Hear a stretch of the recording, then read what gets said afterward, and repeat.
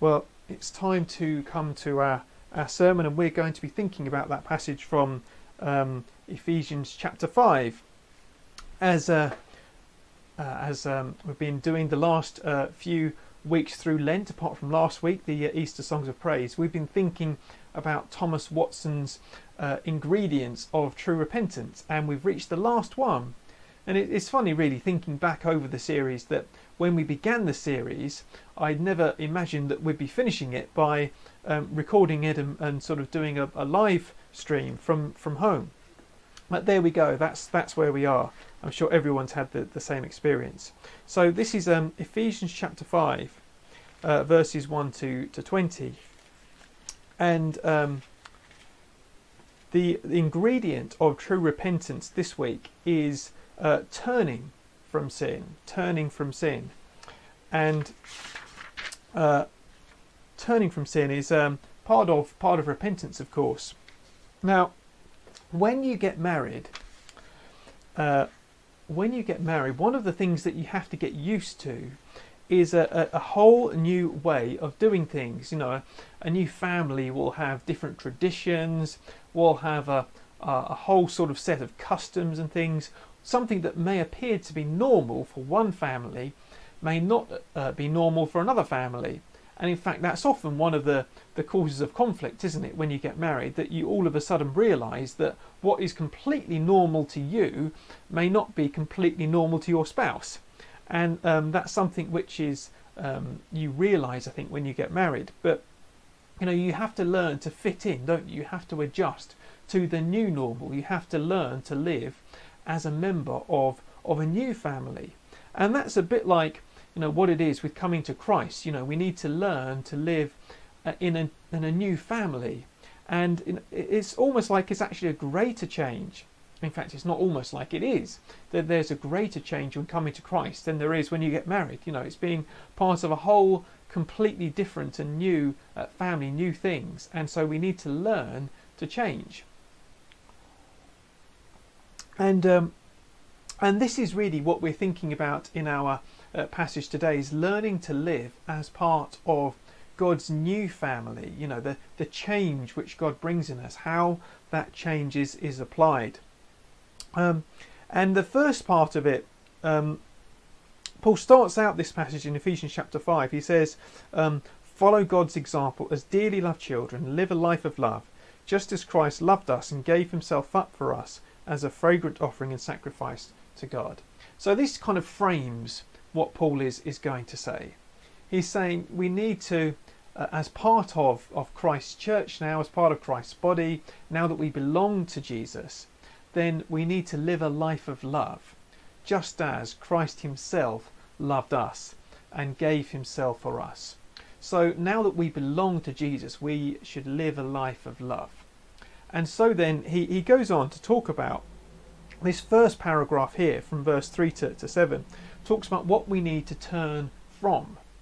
What we need to turn from. So he says, among you, this is verse 3, among you there must not be even a hint of sexual immorality, or of any kind of impurity, or of greed, because these are improper for God's holy people. It's said actually in the commentary that these things that Paul mentions, he talks about sexual immorality, and then impurity and greed really are just kind of different ways of talking about sexual immorality. So actually what Paul is really, the big underlying thing that he's talking about there is sexual purity. And that's kind of what he's talking about in this whole section. In fact, the biggest sin, if you like, that he's kind of talking about, and the biggest thing that Christians need to be pure with, one of the biggest issues, and it was a big issue for Paul in his day, as it is for us in our own day. So he says that instead of doing that, we should love each other, as we saw in the beginning of this passage. And why is that? The reason that he gives is that there shouldn't be obscenity, foolish talk, or coarse joking, which are out of place. And he says before in verse 3, these are improper for God's holy people. So what he's saying is that the church should be a place, a family, where these kind of sins are just out of place. You know, it's like we don't do that round here. You know, the church should never be the kind of place where sin, and I think especially sexual sin, but any sin, should be treated as normal, should be the kind of place where that feels like it's right. I don't know if you've ever been kind of felt like you're out of place, like you're in the wrong place, and you know, it just feels kind of wrong. And that's what Paul is saying, that sin should feel like in church. It should just feel wrong. If it happens in church, it should feel wrong. It's not to say that sinners should not be welcome, because if sinners weren't welcome in church, we couldn't welcome anyone. You know, you, me, everyone, we're all sinners. We all need God's forgiveness equally. But rather that sin itself should feel out of place in the church. It should be so different that sin feels out of place in church. And he goes on to say in verse 5, of this you can be sure, no immoral, impure or greedy person, such a person is an idolater, has any inheritance in the kingdom of Christ and of God. So what he's saying there again is not that anyone who has been idolatrous or greedy or impure won't enter the kingdom of God, because otherwise no one could enter the kingdom of God. You know, he's not saying that. What he's saying instead is that anyone for whom this becomes more important than Jesus will not enter the kingdom of God. And I think it is possible for sin to become idolatrous, for someone to turn away from Christ, to turn to these other things. I've heard stories. So, for example, let me tell you about the conference I went on last year. We went on a Living Out local conference. I don't know if you've come across Living Out before. They're a really good Christian organisation, and there was a man called Sam Albury. I know I've mentioned him before, and we've recommended some of his books.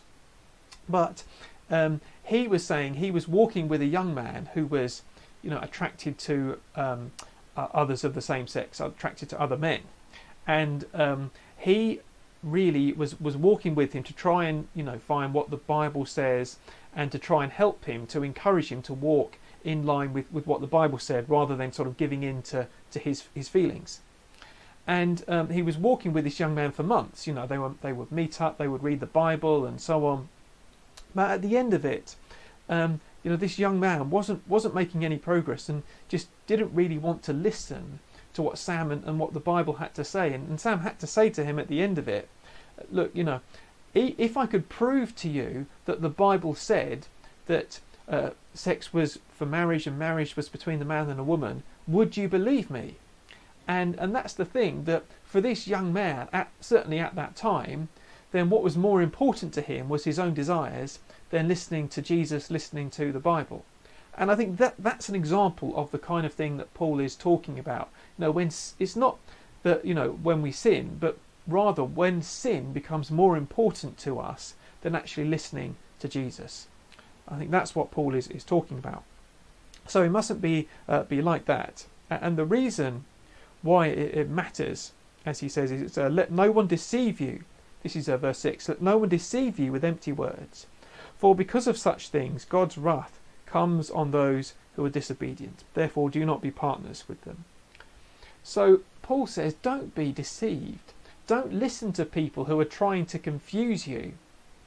Because, he says, God's wrath is coming on those who are disobedient. Because as we've seen all the way through this series, that sin is something which incurs justly the righteous anger of God, his wrath. And sin is not something that we can treat lightly. So we need to take seriously what the Bible says about sin.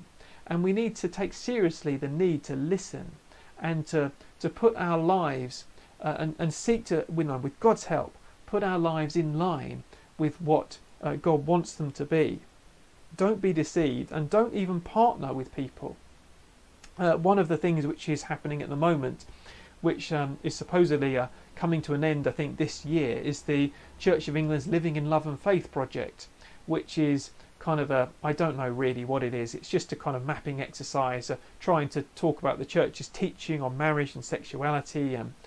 But a few months ago they released a video, and it had a variety of the people, the contributors to this project, talking about it. And one of the people was Ed Shaw, who was also actually at the Living Out Day I went to last year, and he's very good. But they also had a number of other people, including one woman who talked about living with her wife, it was all kind of like, we're all getting on together, we're all Christians, we're all fine, and it wasn't at all, I think, what Paul would have wanted from this. We need to say at some point, actually, we're not walking together, and that we mustn't be partners with people who are trying to sow confusion in the church and trying to turn people away from what God has said in his word. How we do that is a difficult question, but it's certainly something that we need to bear in mind. So we talked about turning away from sin. The next thing is turning to. This next paragraph, turning to. He says, you were once darkness, but now you are light in the Lord. Live as children of light. For the fruit of the light consists in all goodness, righteousness, and truth. So what Paul says is turn away from the darkness, from sin. Turn to the light instead. And that's all, righteousness, goodness, and truth. All of the kind of the fruits of love that we were talking about. He says, have nothing to do with the fruitless deeds of darkness, but rather expose them. So don't get involved in any of the fruitless deeds of darkness, but expose them instead. Expose them to the light. And, it just made me think, how much evil goes on in the darkness. How much evil goes on when people think there's no one looking. And how much evil goes on when there's no accountability, and when things can just go on behind closed doors. A lot of evil can go on in those kind of settings, and unfortunately we've seen with a lot of abuse scandals over the last few years, we've seen a lot of that kind of happening, haven't we? What happens behind closed doors, sadly. But what Paul says is don't get involved in those things, rather expose them. Expose them like the light coming through a window. I don't know if you can see my window here. I don't think you can see it on the screen really. It's a bit too bright. But when the light shines through the window, you can see all of the ways in which it's a bit dirty. You can see all the dust, all the little marks, or seeing as we've got little ones in the house, little sticky finger marks on the window. Those things are exposed by the light. And this is what Paul is saying, that we should let the light of God's truth, the light of the Bible, shine in our lives and expose our lives where we don't live up to God's standards. That's what, rather than trying to hide in the darkness and trying to shield ourselves from the light, we should allow ourselves to come into the light, to let that light shine on us. But that light, it's actually a good thing. This is part of repentance. That when we come to God and we say, God, I'm sorry, I haven't lived up to what you want me to do, I haven't lived as you wanted me to, then when we do that, that is like allowing the light to shine on us, and then transformation can happen and healing. And this is what Paul says in verse 13. Everything exposed by the light becomes visible, and everything that is illuminated becomes a light. So what Paul says is that the light of God doesn't harm, but it heals. That when we expose our sinful parts to the light of Christ, then it doesn't destroy, but it heals, and it brings those parts to be light as well. And that's what we need to do, rather than hiding in the darkness and saying, there are parts of me I just don't want God to know about, I'm just going to hide everything. What we need to do is bring ourselves into the light, and then when we expose it to the light of God's truth, then he can work, and the light shines on us, and it transforms. And that's the wonderful thing, that God's light is not a destroying kind of shining the light on to destroy, but God shines the light on to heal and to bring transformation and wholeness. That's a wonderful thing about the light of Christ. It changes us. So how does all of this kind of work out? And this is what the last paragraph is about. How does this work? The first thing is we need to live wisely. Now this is what Paul says: be careful how you live, not as unwise but as wise, making the most of every opportunity, because the days are evil. Therefore do not be foolish, but understand what the Lord's will is. Now, do you remember, of course, those of you who were here for our series on Proverbs a year or two ago will remember this, of course, but it's a well-known biblical verse. Now, complete this verse, what is the beginning of wisdom? It's the fear of the Lord. And that is the beginning of wisdom. And that's all the way through the Bible you see that. Living wisely is living with the fear of the Lord, and wanting to please him, serve him, love him, obey him, and all of those things comes under the fear of the Lord. And this is what Paul is saying, that we need to live wisely. We need to use our time for God.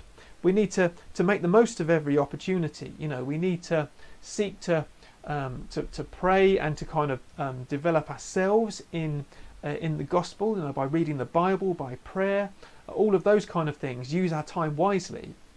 But also we need to make the most of opportunities to speak to others as well about the gospel. And of course, we only have this lifetime, don't we, to share the gospel with other people. So we should be praying for them, and we should be praying for opportunities too to share the gospel. That is what it means by making the most of every opportunity. I found it quite helpful to think actually that includes today, and that includes our circumstances. Because we may be thinking, if only I was able to go out, then I could serve God. If only I was able to do this, that and the other, then I could serve God. And actually God has put us in this situation as an opportunity for us, to become more dependent on him, to become more prayerful, and so on. And I think we should take this as an opportunity, and we should make the most of it, as Paul says. Someone said the other day that it really made me think that the most of the New Testament was written because of less than ideal circumstances. Paul, he couldn't get to a church, so he'd write a letter. And that's why we have the letters in the New Testament. And you think, well, perhaps it's the same with the live streaming, perhaps it's the same with the things that we're doing online. It's just an opportunity to do things in a perhaps less than ideal way, but a way that God will really use for the sake of the gospel. So let's be praying for that. The second thing is, Paul says, do not get drunk on wine, which leads to debauchery. I'm not sure if getting drunk is something which is a particular temptation for you. I read just this morning actually that sales of alcohol during the coronavirus time have been up 20%, and I thought, well, that's how people deal with these kind of situations, isn't it? Just drinking it away sometimes. But actually Paul says, no, don't get drunk. Don't be so focused on the pleasures of this world that we forget about the eternal pleasures, that we forget about God. That the things of this world are good, and wine is good, and all of the good things that God has given us in this life are good things, but we mustn't become so sort of focused on them that we forget the giver. And that's unfortunately how it sometimes works. We become so focused on the things of the world that we forget the giver who gave them to us. So let's instead be focused on, yes, enjoy the things of this world, but be focused on the God who gives them, and seek him. And the third thing, and the final thing, is Paul talks about being filled with the Spirit, speaking to one another with psalms, hymns and songs from the Spirit. Sing and make music from your heart to the Lord, always giving thanks to God the Father for everything, in the name of our Lord Jesus Christ. So Paul finishes up by talking about singing and speaking to each other with psalms, hymns and spiritual songs, and always giving thanks. And in fact he mentions giving thanks at the beginning as well, in verse 4. Nor should there be obscenity, but rather thanksgiving. So thanksgiving kind of brackets this whole section, really. It begins and ends this section. Why is that? Why does Paul kind of focus on the singing and the thanksgiving? And I think the reason is because gratitude is key. Gratitude is key to this. I think repentance leads us to coming to God, and to to saying, I'm sorry, Lord, I just have not lived up to your standards. I've fallen short of the glory of God. I haven't lived up to your standards. Please, Lord, forgive me, and please, Lord, help me. And when we come to God in repentance, we find God's mercy. And there we find that God's love is bigger than our sin. God's love is bigger than anything that we've done wrong. And when we actually turn to God in repentance, that's when he can really work in us. And it brings a kind of thankfulness in us. It brings a kind of thankfulness which nothing else can give. When we really turn to God and when we find his grace and love and mercy, then we find that kind of brings in us a change, that thankful hearts, gratitude, which nothing else can do. And that's why I think gratitude is so important, because it means that we've really grasped repentance. We've really grasped the gospel. And I found this a challenge actually as I've been thinking about it. I think it's easy to, if you think that God only needs to forgive you one or two little things, then you won't be very grateful. But actually, if you think that God has forgiven you everything, and as you are so unworthy of receiving it, but yet God has given it to you anyway, that is what really makes for gratitude and for a grateful life and thanksgiving. And singing is a part of that. We sing because our songs and our praise should flow from grateful hearts. And that's what makes Christianity different from every other religion, really, because Christians believe in grace, and we believe that God has done something amazing for us which we couldn't do ourselves. We've never earned it, but God has given it as a gift. And so our songs flow out of praise and thanksgiving to God in a way that is unique to Christians. And this should be why, the reason why we sing. So I'm just going to finish off by reading you a little passage from a book. This is a book called Sing, and it's by Keith and Christine Getty, who have written many of the songs that we sing in church. And it's a good book actually. I got it at the Chelmsford Anglican Bible Conference. They were giving them away, but you can get them from your regular bookstore, and I can recommend it. It's very good.